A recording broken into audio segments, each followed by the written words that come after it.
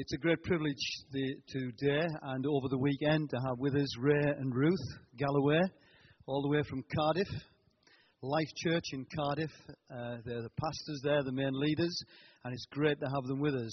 When we were thinking about a speaker for today, Rae's name came right to the top of the pile. We thank God for Rae. We've got a great friendship over the years, and we thank God for his life and his ministry. We just want to loose him and let him go. That is a dangerous thing. He's already upset Brenda. He said, I didn't know it was the county council I was asking sweets of. But Rae, it's great to have you, and it's great to have Ruth as well. Let's give them a great Redcar welcome. Bless you, fella.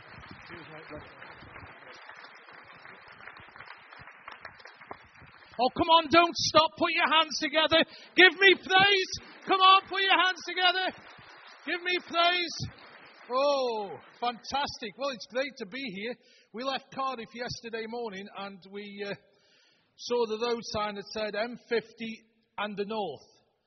And then we got to the end of the M50 and it says the M5 and the north. And then it went to the M42 and it said the M42 and the north. And then we got onto the M1 and it says the M1 and the north. And then we got Sheffield and the north. And Leeds and the north. And York and the north. And I thought, this north goes on a bit, doesn't it? It goes on and on and on and on and on in the north. But it's good to be here, and I'm glad the sun is shining, because this must be an awful place to live if there's no sun up here. Smoggy land, isn't it? This is... Cliff took us out this morning. He wanted to show us a little bit of culture of the northeast. And so he took us to the transporter bridge. He thought that that's something that we would have really liked to have seen.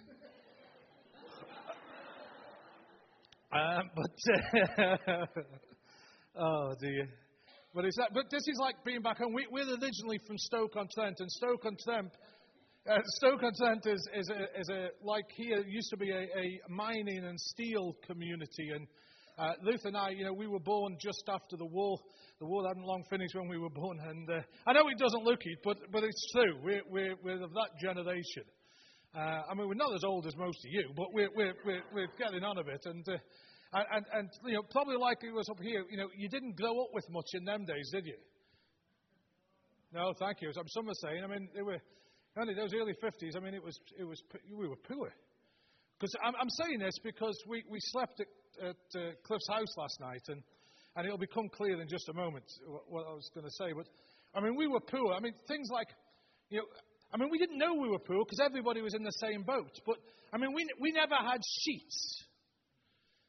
Sheets on the bed. I mean, we didn't know what sheets were, did you? We didn't know what sheets were. I mean, we had my dad's old demob coat, the big army great coat that they used to have, and that's what you had on the bed and things. You didn't have sheets. I mean, you just had this big coat on the bed because we were poor. And I can remember once me and my brother, we were messing about and we were upstairs and I don't know who came, but whenever we had visitors, the kids were sent upstairs and they were brought into the parlour. I don't know why it was called a parlour. It wasn't any better than any of the other rooms, but it just sounded posh. You were brought into the parlour. And I remember somebody coming, and my dad's sending us upstairs, and we're upstairs, and we're supposed to be being good, and because they got visitors downstairs. And anyway, we boys and start wrestling and falling out, and I can remember going to the top of the stairs and shouting down, "Dad, Dad!" And my dad came to the stairs. He says, "We got visitors." I says, "Yes." He says, "But," I said, "our Stuart." I said, "He's pulled the greatcoat off the bed." And my dad says, "Shh, we've got visitors. It's not a greatcoat, it's a duvet." And I said, "Oh." So about 20 minutes later, we're fighting, wrestling. I go to the top of stairs again. I says, "Dad, Dad." He came out again and he says, "What's the matter?" He says, "Our Stuart, he's pulled the sleeve off the duvet." I only tell you that because we had a duvet on the bed last night, and it was because we were poor. I mean, I was 13, I think, when I had my first pair of shoes. 13. We were poor in those days. It was, they were good. I only got them because a guy down the road had died.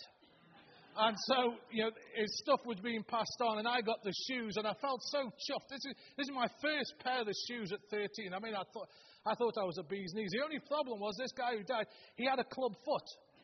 And so one of these shoes was sort of built up, but I didn't care. It was my first pair of shoes. I thought they were fantastic. But at 13, you're starting to notice girls at 13. And so, Friday night we used to walk down the hill to the little square where we used to congregate and sort of stand on one corner and watch the girls. At 13, what you do, you're just standing watching. And I can remember putting these new shoes on to go down, and one of them, we were a bit... Well, another good fortunate thing that going down on one side of the street, there was a pavement, and so it was all right, because as I walked down the hill, I was able to put the club foot in the hill and the curb and walk down, and so I walked down really smooth. The only problem was coming back up, because there was only a pavement on one side of the street, and so I had to walk up backwards back home. But anyway, it was poor. But it's good to be here amongst you, and we're looking forward to a great weekend. If you've got your Bible with you, I'd like you to turn to Luke's Gospel, chapter 7. Luke's Gospel, chapter 7. I just want to read you just a few verses from the Bible, a story that some of you will know. Some of you will know well, and some of you, it may be the first time that you've heard it, but it's a story about Jesus. And it's in Luke's Gospel, chapter 7, and verse 11. In Cardiff, they would say it's chapter 7, verse 11. But it's 7, verse 11. It says, "Soon afterwards, Jesus went to a town called Nain, and his disciples and a large crowd went along with him. And as he approached the town gate, a dead person was being carried out, the only son of his mother, and she was a widow. And a large crowd from the town was with her, and when the Lord saw her, his heart went out to her, and he said, 'Don't cry.' Then he went up and touched the coffin, and those carrying it stood still. And he said, 'Young man, I say to you, get up.' The dead man sat up and began to talk, and Jesus gave him back to his mother. They were all filled with awe and praised God. 'A great prophet has appeared amongst us,' they said. 'God has come to help his people.' And this news about Jesus spread throughout Judea and the surrounding country." This story takes place in a town called Nain. Nain apparently means beauty or pleasant, but I've noticed the longer I live that even in those good times, in those pleasant places, sad things happen. And that's what we find here in this town of Nain. We read about a widow. That means that she had already lost her husband, and now we encounter her burying her son. She got a double loss, a double sadness. The prop of her life had gone, and now the hope of her widowhood had been removed. It was a terrible time for this lady. Talk about deprived areas. This lady would be in a very deprived situation, because now there was no family to take care of her. There was no social services. There was no state aid. There was nobody to come and help this widow in this situation. And so you can imagine not just the emotional turmoil and the pain that a mother would have at losing her son, being a widow, being in that situation on her own.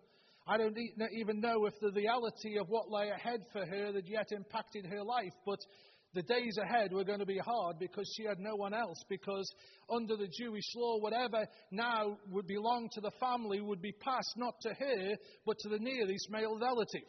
And so unless they were kind to her, she would receive nothing, because she wasn't allowed anything under the law. But we read in this story that there are two groups. One group is led by the woman. And according to the culture of the day, the closest relative would lead this procession, and then there would be an open wicker coffin being carried, and then there would be mourners, and then there would be the townsfolk, and this procession was coming, and we read that it was leaving the town. And I was interested when I read this, and I didn't really know why. Until I arrived here today, because this procession was leaving the town. And when I drove up, we came in this way, I think. And when we came in, I I saw the building and I thought, oh, fantastic. And then I thought, they built it on the wrong corner.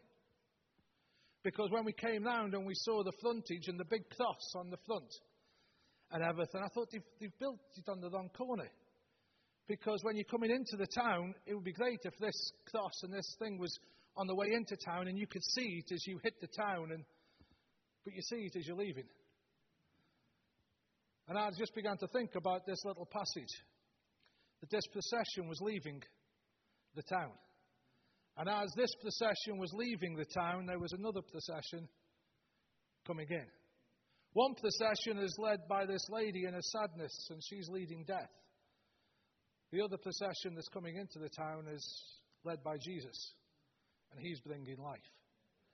And I just want to encourage you, particularly those of you who belong to this congregation, that actually this is in a great position. It is no accident that you're here, because you're confronting this city, not in a way of intimidation, but you're there before it, because there's a lot of stuff coming out of this town. There's a lot of people in this situation, just like this lady. There's a lot of sadness. There's a lot of pain. There's a lot of people in this town that are looking elsewhere for something that will satisfy, something that will alleviate the hurt, something that will help them in their situation. And their eyes, when you're in that situation, your eyes are always looking out in hope. And when they look out of this town, they see another group coming in.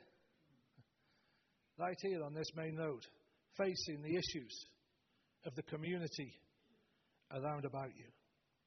And I just want to encourage you, you of this congregation, that you need to make some decisions.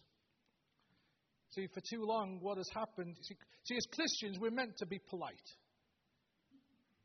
See, we are called Protestants, but actually we've stopped protesting.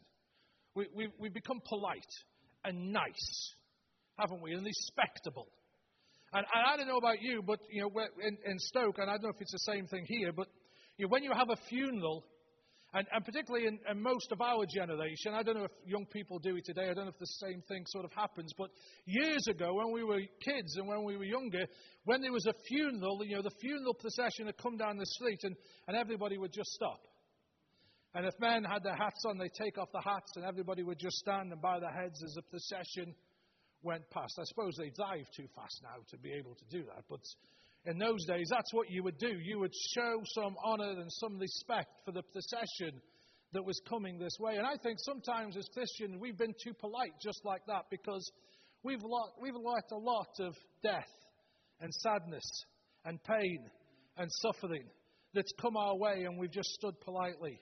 And we've taken the back seat and we've let it pass. But if you look at this story, it's not what Jesus did. I don't know what you would have done or what I would have done, but when this procession was leaving, this burial procession with death leading the way, when it's coming, this other procession, Jesus didn't just stand by the side of the road and just say to the disciples, come on boys, just bow your heads, come on, just bow your heads guys, just show them respect. There's a funeral leaving the town, so often we as church can do just that. We stand aside and we let the pain and the suffering of our community just pass us by, because maybe it's not our concern, or maybe we're on with other things, or maybe we need to get in and we're going somewhere and we've got a purpose, and we just let all of this stuff just drift by and we don't stand in the way. But Jesus stopped in the path.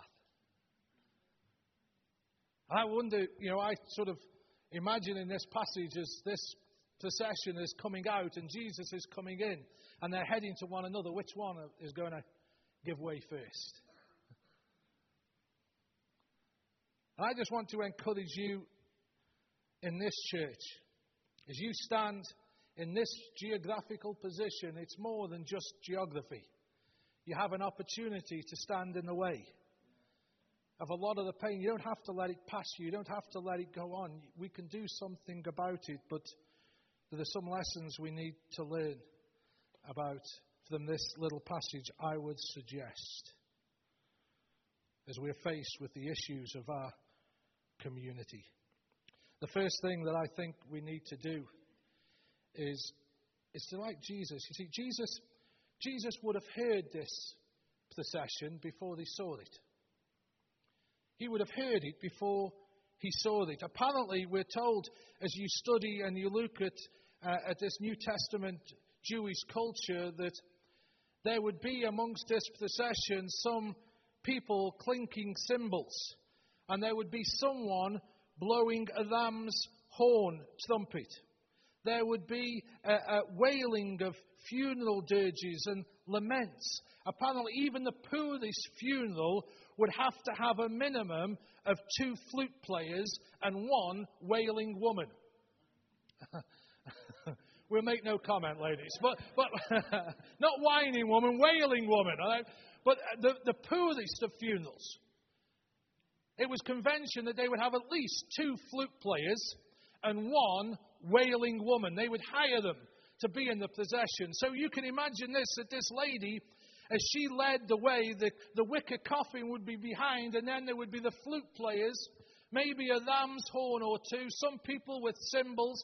There would be at least 1 wailing woman. And if you've ever watched the news from the Middle East and seen some of those ladies wailing, 1 is enough. There would be at least 1 way. And what would happen as a procession walked through the town, it would be expected that everybody would join the procession. So it wasn't just for the family or the close friends or the relatives or their immediate neighbours. The whole community would be joined in this, and they would all be part of singing these songs of lament and of mourning. And so as Jesus and his gang are coming into the town, they would hear this sound approaching them. And I want to encourage you to be a congregation that hears your community, that has an ear to hear your community. You see, sometimes we see the actions, but do we hear the cry behind the actions? We live in a world and in our society in the UK where many people are simply crying out to be heard. Just crying out to be heard. Many of us have lost our voice, even in our society. We've got some politicians here this afternoon, but we all know how the numbers of people who actually go to the ballot box has fallen year upon year, election upon election. And the main reason is it's not because we may be disappointed with those who are elected. One of the reasons is that nobody is listening to us. It doesn't matter what we say, and we would be surprised actually if politicians followed the will of the people. Because without being political, capital punishment would be back. I'm not saying it's right. I'm not arguing a case. We wouldn't be in Europe. And I'm not saying these as political points, because that's not the thing. I'm just on about if we actually, our voice was heard. I'm not saying our voice is right, but our voice is heard. But nobody, it isn't that they're not doing what we want. It's they're not even listening. Or that's how it seems to what we are saying. And if that's the case for us as a society, think about all the people who are living behind their little fences and their walls and their curtains, living in the anguish of their lives with no one to hear them. No one to hear their cry of despair and their sense of hopelessness. But Jesus, as he approaches, he heard them before he saw them. And sometimes, church, we need to hear. We need to hear. We would boast that we are people of the word, but we need to be people who hear the word. Very often Jesus says, "What do you want me to do for you?" He didn't try to impose what he thought was right. He just listened to hear what the people wanted to say. And if you're here in this new community, and we've heard from the counsellor that it's a needy area, but what does it need? Maybe one of the ways we find out is just to ask the people. Just to ask them what they need. And I don't just mean need in a practical sense, I mean need in an emotional sense. I was surprised. I read an article in the Times. I know most of you won't have read the Times. I know we're up north, aren't we now? But the Times, it's one of them posh papers for all you northern people. But there was an article in the Times a little while ago, and it says that Britain's singles are the loneliest people in Europe. Britain's singles are the loneliest people in Europe. Now, we live in Cardiff, and our church is sort of right in the city centre of Cardiff. And in Cardiff is booming. But it's booming with 1- and 2-bedroom apartments. where single professional people live. They finish work, they'll go to the pub, they'll get something to eat, they'll have a few drinks, and then they go back to an empty room and an empty home. And the only contact with people they have is at work or their imaginary friends on Facebook.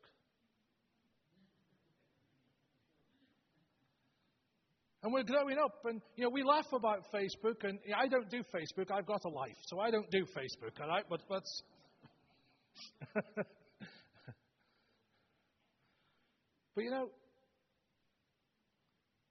there's a lot of lonely people out there, emotionally lonely people, with family breakdown, isolated people, people without a sense of belonging. And we need to hear where people are at. But not only did Jesus' ear go out, I read in this passage that his eye went out. It says in verse 13, it says, but the Lord saw her. When the Lord saw her. So he heard, but then he saw her. I'm glad that God sees. I'm glad that God sees. I'm glad that Jesus in this instance was not so busy having church, he didn't see people. He was not so busy being concerned with what makes up church and good worship and nice seats and good preaching, although you're getting good preaching tonight. But apart from that, he wasn't concerned with all of this stuff that we often as church are concerned with. He saw the woman. He saw the woman. Can I tell you that it's far more important that you see your community than your community sees this building? Because they can see this building all that they want, but all they'll ever see is a building. Because you're the church. There's nothing holy, I don't want to offend you, but there's nothing holy or sanctified or anything else about this. It's just bricks and mortar. You could sell this, it could be a nightclub next week. It wouldn't make any difference to this building. But it's the living stones that the people in this community need to see, but you need to see them. So often in church we just see the negative. We see the what. But God sees the why that's behind the what. We'd have seen it's a funeral procession. But Jesus saw behind the procession, behind the what. He saw the woman. He saw her pain. He saw what was going on within her heart. We're good at seeing the what. Cardiff has got the highest percentage of teenage prostitution in Europe. It's got the highest percentage of under 16 prostitution in Europe.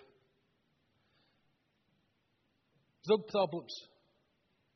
All sorts of difficulties. It's a capital city, and although it's not big like London, it's still a capital city, and it's got all the vices and all the problems. I remember Paul Weaver, who's here tonight, and it's good to see, came and was down at a conference in Cardiff, and they put him in a hotel right on the main street in Cardiff, and he thought he was in Dodge City at 2 o'clock in the morning, because as he looked out of his hotel window, he couldn't believe what he saw.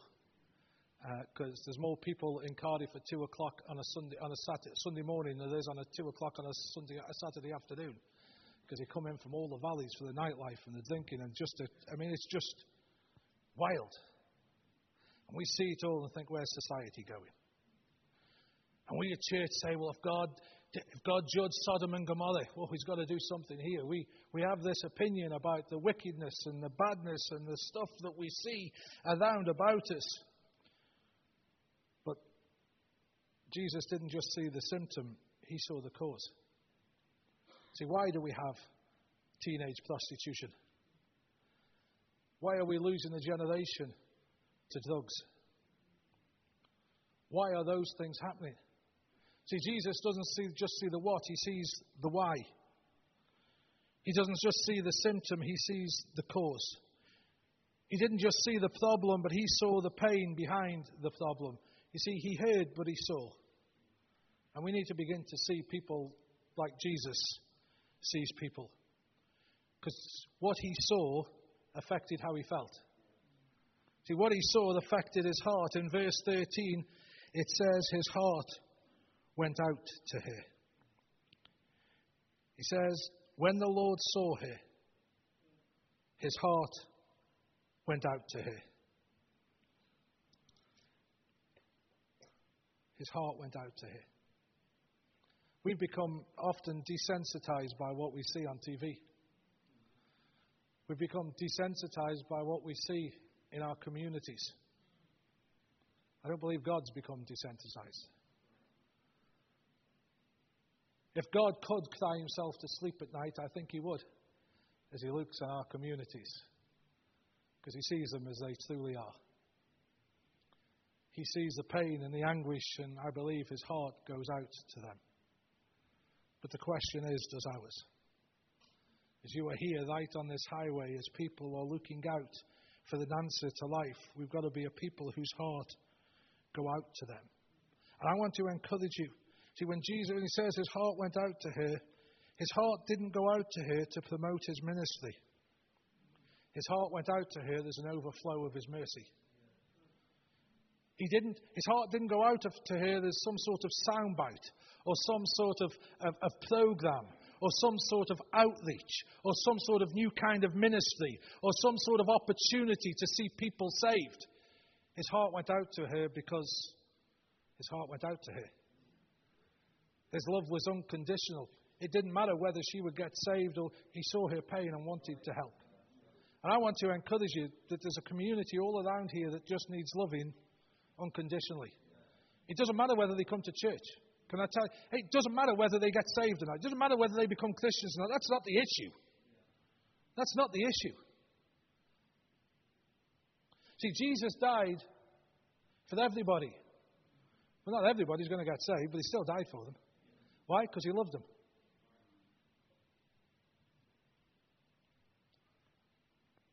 We need to be a people whose heart goes out to people. But our heart will only go out when our eyes have gone out. When we've seen them as they are, then our hearts will go out. And we're not doing it to start a new ministry. We're not doing it for some sort of church activity. We're doing it because we just love the people. We have a social action thing in Cardiff from our church that we call Love Cardiff. And it is purely a social action program. We don't allow anybody to witness or share their faith when they're on it. So we've done schools up and painted for the community and refurbished schools and refugee centres and drug addict centres and all of these things. And we just go and paint. And it's a great scheme because we get the community to come to us with the problem, the difficulty, because we haven't got funding or whatever. So there's a refugee centre or an addict centre that needs refurbishing. So they'll come and say, can you do it? And we say, yes. And so then we go to B&Q and say, we're doing this. Would you supply us with this stuff? And it's surprising what you can blag. In fact, I think there's a spiritual gift of blagging. In fact, but businesses want to help. They want to make a difference. And even if you just go at it cynically, because what we say to them is, well, when we do it, we're going to write up in the paper and we'll mention how good you've been to us. Ooh, free advertising. So that works. But it's surprising how many companies actually want to help. And we've got a congregation of labour. And our church is mainly, it's not like you, all old people. Our church is all young people. It's sort of 18s to 30s, our congregation. It's young people. In fact, well, I thought tonight I was the only one here with my own hips, but I think there might be one or two. But we've got lots of young people and single and they want to do something. And their friends who aren't Christians want to do something. And so when we put on these events, we get the labour, the community come to us with the problem, and we get business to supply the needs, and we work together in teamwork, but we don't, and they'll say, well, why are you doing it? Just say, because we love our city. Yeah, but why are you doing it? No, we love our city. And we don't tell them we're church. We don't want to tell them we're church. We don't want to do that. But it's surprising the contacts that are made. And the fellow, and the great work ethic we have with our council, because we need one another.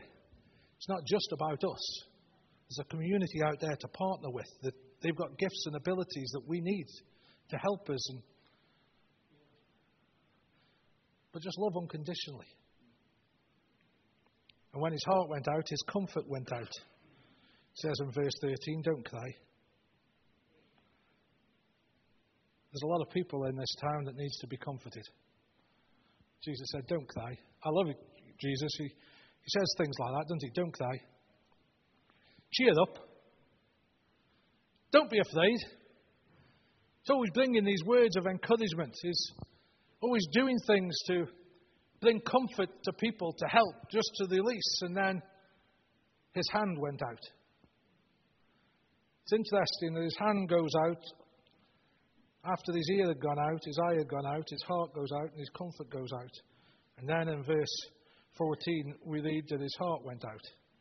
It was only after this whole process that he actually touched the problem. It was only after this whole process that he got close enough to touch the problem. It says he went up and he touched the coffin. I like this. I like it because I think it caused some of these people to have a coronary. Because here there's this young rabbi going up and touching a coffin. This was a big taboo. This rabbi going up and touching something that was dead, that was polluted, that was ceremonially unclean. And Jesus goes up and touches it. Can I say to you, you're not going to touch the problem in here. You're going to touch the problem out there. And we need some people that are willing to get their hands dirty and touch the unclean. And I mean unclean. Touch the addicts. Touch the unlovely. To put their hand out and touch those things that maybe church has been too aloof to touch before. He got to touch the problem, but to do it, he had to get up close and personal. Can I just say to you tonight that God will cross any boundary to reach your situation?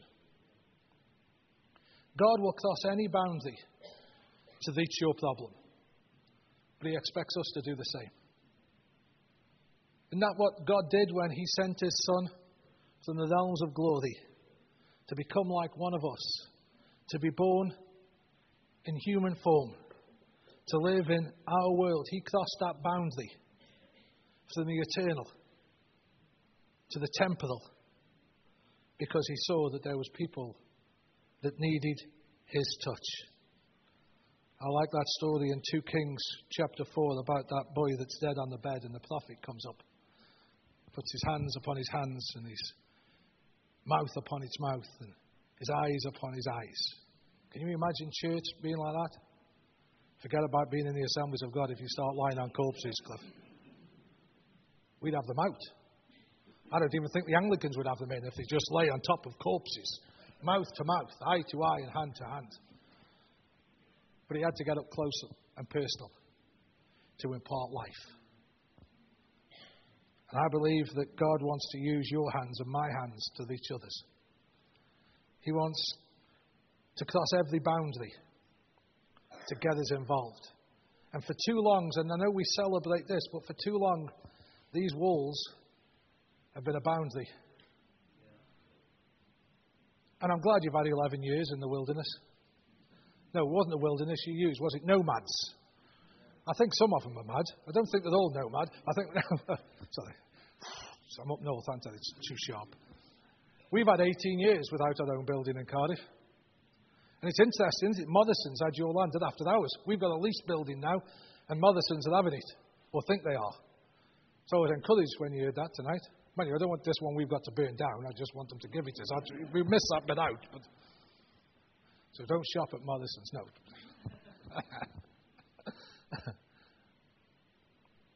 These walls have been a boundary. These walls have been a barrier. We've had a come in gospel, but Jesus' gospel has go out. And we've allowed the wall. Don't allow these walls to become a boundary to the community. His hand went out, and then it says his power went out. In verse 15, says the dead man sat up and began to talk, and Jesus gave him back to his mother. You know, you don't know what miracles will happen until you let Jesus touch you. You don't know what miracles will happen until you let Jesus touch you. You may be here tonight and this is not your scene in church. But you know you've got great needs in your life and great miracles. You don't know what can happen until you allow Jesus to touch you. Allow Jesus to touch the problem. When they came out of that town with death, this corpse, the last thing they were expected is to have an empty coffin. But Jesus touching made all the difference. You don't know what will happen. You don't know what miracles can happen in this community until we reach out and touch it. You don't know the transformations that can take place. They're just waiting to happen if the church will just touch the community. This is not the world that most of us grew up in. This is not the society. I mean, we joked a little earlier about being poor. Yeah, we were, but we had everything. And we had nothing, but we had everything. Now, we've got kids that have got everything, but have got nothing. It's not the world that we grew up in, is it? It's not the values, the ethics, the morality. It's just not the world that we grew up in. And we say, well, why is that? What's happened? Could I dare to suggest it's maybe because we've defended the faith instead of proclaiming it? That actually the salt and the light that was mentioned earlier has been withdrawn. And so we've allowed our communities, we've allowed them to try to live without the influence of Christianity. We've allowed them to go without salt and light, and what we have now is because we've withdrawn. I want to tell you, there are multitudes of people, not a stone's throw away from where this building is, that are desperately waiting for the community that resides here, the love and the affection that resides here. I grew up in church, and in church in those days, some of you will remember that when you came to church, the first thing that they expected is that, you had to believe. You had to get saved. You had to give your life to Jesus. When you came, first thing you've got to believe. And then when you believed, you had to behave. So you'd have to get your hair cut, wear the suit, get a big Bible, couldn't go to the cinema anymore, couldn't do none of those things. So you believed and then you behaved, and then when you did that for long enough, they'd let you belong. They'd invite you into membership. They'd let you do that. Can I tell you, those days have gone. People are looking to belong. We want people to belong. Let people belong into this church. See, God knows those who are His. Just let people belong. See, why do you think our kids love their friends more than they love their family? They're more loyal to their friends than they are to their family because they've got a sense of belonging with their peer group. Well, there's a lot of lonely people out there that just want to belong. Just let them come. Let them belong. We've had people playing on a Sunday in our band that aren't Christians, leading worship. They're not Christians. They are now. But all they wanted to do was play the drums. So we let them. Let them belong. Now they believe. Some of them are behaving. But guys, we've got to love our society. 2,000 years ago, Jesus gave away His body for the salvation of the world. 2,000 years later, He still wants to give away His body for the salvation of the world, to give away the church so that people could be saved. He doesn't want us to keep it. We don't own it. It's not ours. It's here so people can find Jesus. And God's looking for the people that will do it. And here you are on the main road, coming out of Redcar. Every time there's a race meeting on and all those people leave, they'll see this building. Every time people look out and say, oh God, help me, there's an opportunity for this people to be seen, to be noticed. There's an opportunity for you just to stand in the way of the pain and the suffering and say, hold on, we hear you. He didn't judge you. He didn't condemn it, but he heard and he saw and he felt and he comforted and he touched. And then his power went out. Let's be a people in this community that make a difference by unconditional love. It's a great opportunity. You've never been here before. The people in this community don't know you. So don't expect them to trust you. Because trust has to be earned. So love them without an agenda. Love them not to get them saved. Love them just because you love them. You want to help them. Just because that's what Jesus does. So let's just do it.